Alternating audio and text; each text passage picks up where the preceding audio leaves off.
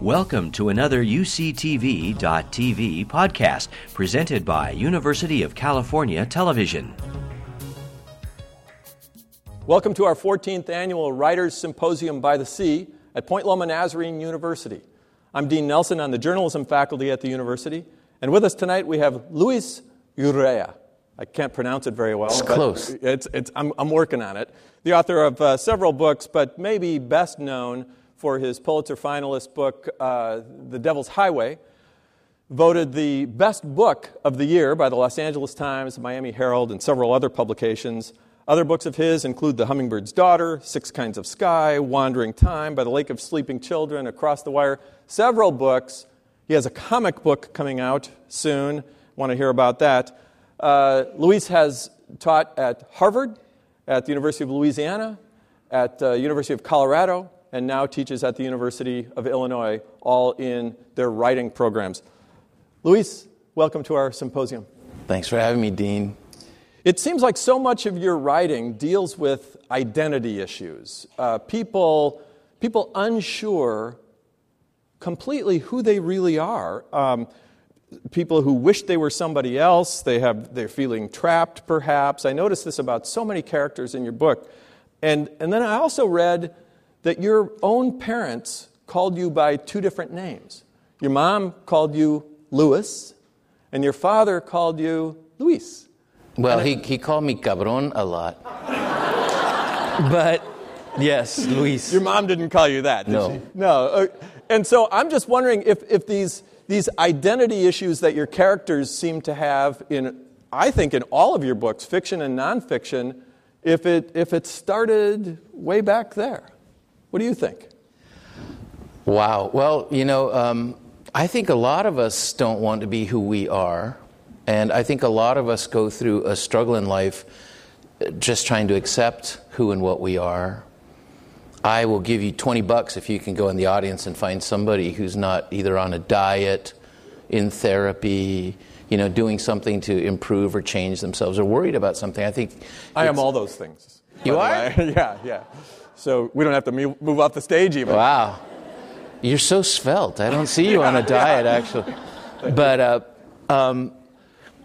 so I think that's a universal struggle. I will tell you that I felt a little bit stung when you started talking because I thought, oh, you've caught me here. I used to tell my friends that my life in San Diego, not that I don't dig being home, but my life in San Diego was one of a lot of despair and freak out worry. And so I used to describe myself like a skunk trapped in a kitchen. And I was looking for the open window, And I used to warn my friends, when I leave here, I'm never coming back. And they didn't believe me. And I always think about the Jimi Hendrix, Dean's a rock freak. And so we've been talking about... Yeah, like you're not. Yeah, we've been talking about music all day. Yeah, that's true. But I always think about the Jimi Hendrix song, Hear My Train A-Coming, when he says, I'm going to leave this lonesome town. I'm going to come back and buy this town and put it in my shoe. So I came out of fear and worry and doubt. And my parents weren't happy, not with each other. So maybe I wanted to have transformation. I think we all do. And I think that fuels your relationships with people, with a place, certainly with your artistic pursuit, spiritually, right? We're all in some ways transforming, and maybe we are realizing what we are. So in some ways, I fled just to find out what I really was. I didn't really know. And I used to joke with people, when I lived here, I very strongly identified with my dad. Mexicano, Tijuana, all that stuff. And then I went and moved back east, where my mother was from. So the joke was, I went from frijoles to baked beans. And I found out that I belonged there too. It was a shock to me. I couldn't believe it. I thought, what? I belong here? This is pretty amazing, Yeah. Well, part of this who am I and do I belong here had to be part of your writing life too, because you decided you were a writer, or it was revealed to you that you should be a writer, and then the next X number of years, all you get are rejections. Yeah, that's true. That had to have been hard. Gosh, that's a strange experience. But I was telling my homies down here from San Isidro High, we were joking, but I went to Claremont High, and I didn't have money, didn't have a car, didn't have any clothes, certainly wasn't a jock, didn't know how to dance, but I could write poetry, okay? There's a turn on. Oh, yeah. Let me tell you something. Yes, indeed. The quarterback got all the attention, but I stole his girlfriend. Do you know what I mean? Poetry. And you could sum up my entire early writing career as any female name here. There's a poem. Oh, Colette, I'm so drunk on your smile, Colette. That's what I did. I didn't know I was practicing. It's what I had. And they were words. And it came from loving to read. And my family's here, and they can tell you, we had a very loquacious family. And the Urreas, I told you this earlier today, masters of BS. I don't know if you have these characters in your family that talk and tell stories. We have this aunt, Tia Leti, we called her La Flaca. Yeah? And La Flaca, I bet some of you have this aunt. La Flaca, she was flaca, and she was blind in one eye from diabetes, So she wore cat glasses with glitter in them. I was always smoking, and she would tell us these crazy stories, And I always tell people, I remember one Christmas, I think my brother Octavio was there, and in the house in Tijuana, they had a kerosene heater, and they would turn the lights off, and this stinking heater had etched flames in the glass, and it would cast these ghastly sort of orange-green light. And Tia Leti, La Flaca, told us this Christmas story, which I've never forgotten. Imagine her with the twisted-up eye and the cigarette, and she's lit from beneath. It's Christmas, and I have to tell you, just to set the scene, our grandmother, Mama Lupita, our grandmother was named Guadalupe Murray. What a family. And she was sort of a lapsed Catholic and seemed to think that if she burned incense, it would hook her up with Jesus really pretty well. So she burned incense. You remember incense all over Mama Lupita's house? And so there were these gray cones of ash. And I stupidly, because if you asked Tia Leti anything, you're an idiot. I said, Oye, Tia, what's all those gray cones? And she says, they're the souls of dead men. Wow. And she said, oh yeah, if you touch those, you're going to unleash the spirit in the house. I was like, yeah. And so this Christmas story consisted of, I've never forgotten it, and this may be where writing came from. She says, your abuelo, Juan Urrea, was riding a horse in Culiacán, and it was late at night, and he was passing the cemetery, y ahí estaba parada una muchacha muy bonita, beautiful girl. And he said, no, it's not right. You should be out here all by yourself. And he got off the horse and he said, oiga, señorita, I will take you on my caballo, She's telling this whole story and we're listening. And my dad was too. And she said, get on the horse. And he began riding and he thought, hijo, qué suerte tengo, Good looking girl. And he's riding and he decided to do a piropo. Piropo is when you say something dashing to. So he turned to the young woman to say, whatever, I did not know lilies bloomed at Christmas, something like that.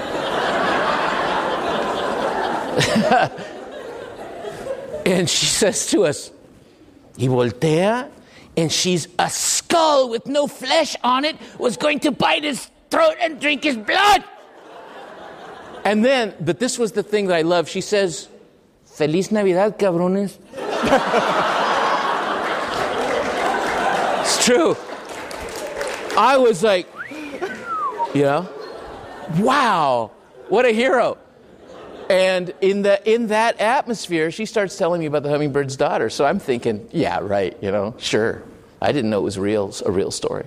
But that urge towards story, I think, our family instilled it in me. Everybody always talked. Our dad was a crazy storyteller. So, but I believe all that, even though you say your family's full of BS, but I believe Except everything. me. Yeah. I believe everything you just said, but then when you try as a writer to get validated as a writer, Right. which is to get Right. published, everybody said to you, not interested. It was a strange thing because, see, Dean, you have to understand, I am a damn genius, okay? I'm kidding. I was very fortunate in that I went to UCSD, and I got a... Their provost is here, apparently. Yeah, okay. And I went to Muir College, and I wasn't really that interested in college, but the parents made me go. And I could not believe that when you went to college, you could study stuff you liked. I thought, what is this? And I started out as a drama major, and I switched over to writing. And it was just like going to heaven for me. And I had this mad professor. Back in the day, you had these crazy professors. I had a 26-year-old professor that wore love beads who, during one workshop, climbed up on the table and went to sleep. He's like, you guys keep talking. And he went to sleep, and I thought, that's really cool, And he had brought Ursula K. Le Guin, the science fiction writer, into the school. Now, our father was killed in the winter of my senior year of college. And I did not know how to process this event, which was terrible for all of us. And so I wrote about it. And Ursula Le Guin, to get into her workshop, you had to audition. And she took that story and put me in the class, but then she accepted it for an anthology. So it was my first sale. Wow. And I used to feel like my father sacrificed all that and gave me a life without knowing he was doing it, because he started my life. But the other side of that coin is you think, wow, start out with Ursula Le Guin, I'm made. You're set, yeah. Yeah, not really. Not exactly. So, you send things to small press magazines, and you send things around. Fortunately for me, I was also a cartoonist. And so, you're sending your work out a lot. And we were pretty hard up. And, the things that were horrifying to you when you were younger are now kind of touching. And one Christmas after my father died, we had nothing left. And my mom, for a Christmas present, kind of chokes me up, but she gave me postage stamps wrapped in Christmas paper so that I would submit one more story somewhere. So I kept writing, and I didn't have a lot of luck. Here and there, a Chicano journal would take me. But that professor, Lowry Pay was his name, had gone to Harvard. I was working with Claremont Emmanuel Baptist Church doing mission work in Tijuana. I was a translator. And I couldn't take it anymore. I was living at my brother Juan's house in their back room and going to Tijuana, and it was just a struggle. And I wrote to Pay, and I said, I can't take this anymore. It's violent. It's bloody. I don't know what to do. I'm never going to make it as a writer. Can I get a job as a janitor? Can you give me a job as a janitor at Harvard? And he wrote back, remembering who I was when I'd forgotten, and said, I think I can get you a job. He said, but you're going to have to send me 3 published pieces. And I didn't know he was second in command of expository writing program, right? So I sent him the 3 pieces, and then I went to my all-night hangout at Winchell's Donuts with all my buddies. And I said, dudes, Ivy League's so exclusive. To be a janitor, you got to be a published poet, man. I did. Hick boy. But, that was a moment of real grace. They plucked me out of the Tijuana garbage dump, and off I went to Harvard. And still, once I got there, I thought, God, it made things happen there that to me were a miracle, because reading was the miracle for me. And you go to a place like that, and you're walking across campus, and there's a little sign stuck to a pole that says, John Irving is in the Lamont Library, room 3-something, at 2 o'clock, and you think, no way. That's not possible, And I went up there, and there was John Irving sitting in a room with about 10 undergrads. And he said, come in. And I thought, oh, my God, So I went in, I sat down, and I'm looking around, and he says to us, Okay, I'm glad you all came. I've just finished writing this book. I'm not sure it works. I'm going to read you some of it. I want your opinion. It's called A Prayer for Owen Meany. And he reads it to us. And I thought, I have truly gone to heaven. I have gone to heaven. Met Eudora Welty, Saw Norman Mailer empty an entire theater because people were so grossed out by what he read. It was great. And as they walked out, he said, Harvard's not the school it used to be. Mailer. So all that was going on, and I'm submitting my work. And as I told you earlier today when we were hanging out, the first book I wrote, which was about the mission work in Tijuana and a little bit about my dad's death, it was rejected for 10 years straight. Nobody wanted to read that stuff. Nobody. There weren't any. We talked about Joseph Wambaugh's wonderful Lions and Shadows, but there weren't Tijuana books. There weren't border books. They didn't know what to make of this book. I was told by a New York editor, the direct quote, "Nobody cares about starving Mexicans." Yeah, that got me going. And at the time, it was just by Luis Urrea. This is how stupidly reactionary I was. They told me to change my name because my name was so freakish that nobody would buy my books, that I should add an Anglo name. So I added Alberto. I show you Mexican. Orale, It was just a gesture, It seems a little pretentious now, but I just thought, I am going to stand up. They're not going to buy it anyway. And after 10 years, I was pretty tired. I'd come back home. I was writing for The Reader here. It was kind of another weird miracle in that my mom had died, and I'd come back to take care of her stuff. And I called Jim Holman at Reader. I thought, free paper, he doesn't pay any money. And I said, you guys need a copy editor? And he said, man, what I really need is writers. I said, you do? And he said, yeah. He said, if you can write, you can make a pretty good salary here. And I said, you can? And he said, yeah, you have anything about Tijuana? I was like, yeah, I just happen to have a whole book, And I took it to him, and then the city desk guys just slaughtered me, as newspaper editors do. I had not been handled indelicately like that. I'd been rejected, but not insulted. But they really fixed that book for me without knowing it, and then I became their correspondent. So all that started to happen, but still I knew I wasn't going to make it as a writer, so I decided I better go to grad school. I'm going to teach English forever. Better go get a real, a graduate degree. Went to Boulder. When I got to Boulder, Anchor Books, of all people, decided to take a shot on this manuscript.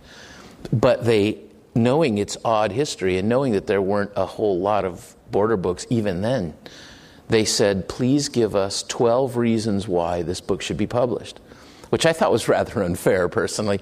But I know they were looking for who would buy it or who would be interested in it. But I had been burned for 10 years straight. And so I wrote things like, God wants you to. Where do you go from there? I mean, what could the other 11 be? Yeah, as if I thought, in New York they were going to say, oh, God, And other writers wrote blurbs for me. And so it was published. But this was Across the Wire? Across the Wire. But it took 10 years, and it was rejected for 10 years. So, yeah, that's hard to tell yourself every day, well, I have something to say to the world. Even though the world doesn't. Yeah, they don't care. Yeah. So much of what you write, though, both your fiction and your nonfiction, there's so much heartbreak in it. And yet, on the other side, there's all this hope as well. It's this, you navigate this heartbreak and hope. It seems like in everything you write. Is that intentional, or is that just how you view the world and it just comes out that way? I told a friend of mine recently that I felt that I wrote the saddest comedies or the funniest tragedies, and I couldn't tell which they are both. I don't know why that happens, to tell you the truth.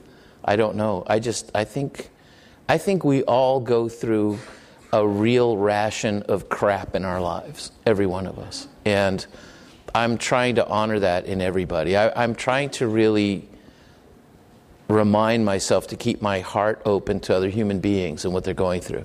And I don't think it's monochromatic. I don't. People are astonished when they go to the Tijuana garbage dump that those people are funny and loving and can be kind. I've worked with a photographer from Harvard named Jack Booth, very good photographer. and I took him to the dump. I used to take lots of visitors to the dump, and I lucky enough to be friends with Sherman Alexie. And Sherman said, "Oh, you do dances with Mexicans," which I thought was kind of cute. But I would take people into the dump, and he started photographing the dump. And there was a day when a cliff had collapsed and covered a woman. And he dropped all his cameras and helped them dig the woman out and thought, my cameras are gone, But he went back to see, and the workers had set the cameras on a piece of cardboard out of the dirt, all neatly left for him. And he was astonished, and we mentioned it to one of the women who worked the trash dump, and she said, "It's a workplace. You have to take care of your tools." Never occurred to them to steal it. They could have gotten a lot out of it. So those moments of our shared humanity mean a lot to me. Do you think you recognize that better because of your own personal pain that you had gone through? I mean, think about the diseases you had as a kid. I mean, German measles, scarlet fever, tuberculosis. You were abused. I mean, do you think there was something out of that pain personally that makes it so that you can recognize that condition better? But I don't sit around saying, "Oh, my pain," I don't. But I do think maybe, but I think everybody here has felt pain. Everybody here has had some heartbreak, everyone. And it was hard for me to understand that everybody I meet at some point in their life has lived in the Tijuana garbage dump. It may be a much better dump than I can imagine. It may have been suffering in a BMW or something, but it's part of our human condition. What was that you said to me today about the guy who broke his back? Oh, where he says pain is inevitable, but misery is optional. Misery is optional. Yeah. That's amazing. Yeah. So to me, it's all about choosing to live in joy. Choosing to do the work that's required of you to fully enjoy the goodness that we have. Because it's very easy to keep dwelling on the badness, and I've done it. And it takes you down to the bricks. It takes you to your death. So as an artist, then, I feel that I want to represent real people in all of their glory and foolishness, shame and pain too. And, I think I'm trying to learn in my own life that your shame does not make you shameful. It's part of your being heroic. That the things you have been handed that are difficult are not what puts you down, are not what diminishes you, but they're what ultimately lift you up and make something greater of you. In fact, you've got this wonderful line in one of your books where you say, in some ways the scars, that your writings are the scars, but they're also the blossoming of the difficulties and the pain that you have experienced. They're both. Yeah, I guess so. Yeah, I think so. I think that's across the board, Think about any immigrant writer, for example. It's part of the American tradition of literature. I'm remembering something a writing professor told you a long time ago. He says, "You are trying to hurt me with your writing. If you want me to feel anything, you'll have to get control of your work. Tell it coldly. Let me feel it for myself." What does that mean? This stinking guy does this research. It's creepy. I so know you. Oh, my. That was in college after my father died. I did not know how to deal with this event. And I tried to write about it. And, your first response is you don't know how to express profound feeling except maybe by overstating it, maybe, when you're a young writer. If I had had musical skill, I would have been in a rock band. So then I could have joined a death metal group and sung in the Cookie Monster voice, I hate God, I hate God. But I didn't have that. And so I was trying to write this torment out, and I couldn't do it. And I kept turning in these pieces, and this was a very staid and respectful, gentlemanly, old-school professor, and he was his eyebrows would go up, And he finally said that to me and said, "It's just too much, and you can't make me suffer. I'm not going to let you hurt me," basically. And that was some of the best writing advice I ever got. Let me feel it for myself. He basically slapped me, get a grip. And so what does that mean? When as a writer, did you have to dial it back? What somebody says, get control of your work? What does that mean? I think in my case, it was a kind of a advice also within context, because I'd been taking many poetry classes with him. We'd been reading people like Eliot, Stevens, all these great poets. And so for me, it meant to get control not only of my language and my attempt.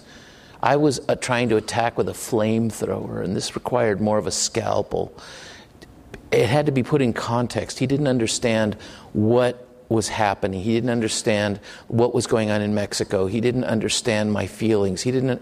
So what I wanted to do then was to try to get that experience into a controlled piece of art that had some stateliness to it, that chaos and hysteria didn't honor my father or my own words. But to make of it, perhaps the professor was thinking more of a minuet, than a death metal song. To have this technical mastery of what you're trying to do, the science of the piece. And that if you get control of the science of the piece, then some of the emotion and the pain and the flame can be carried in it. And so now you're talking about the craft. Yeah, craft, absolutely. Yeah. There's such a spiritual quality to so much of what you write that I think this might be a good way to end this interview. I'm going to have you read something. Oh, no. Okay. All right. What is it? It's at the end of your book, Six Kinds of Sky. And let's read about grace. Is this where you have it marked? I do. Let's take off our glasses here. Okay. I always remember what Neil Cassidy, Kerouac's old buddy, once said. Grace beats karma. Yeah, man. Grace beats karma. Grace beats fiction. Grace beats death. Grace beats memory. Grace beats oppression. Grace might even beat tenure. It's so true. All these tales are really about grace. The story of writing is about grace. Grace versus fate. God's hand reaching in and stirring the pot. 6 kinds of sky, 6 kinds of life, 6 versions of God, 6 kinds of grace. Without grace, I, for one, am nothing. You are a grace-filled writer. Luis Alberto Urrea, thank you so much for coming. Thanks, man. That was really good.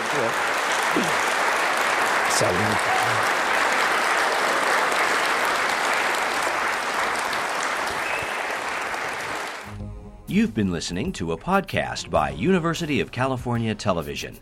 For more information about this program or UCTV, visit us online at uctv.tv.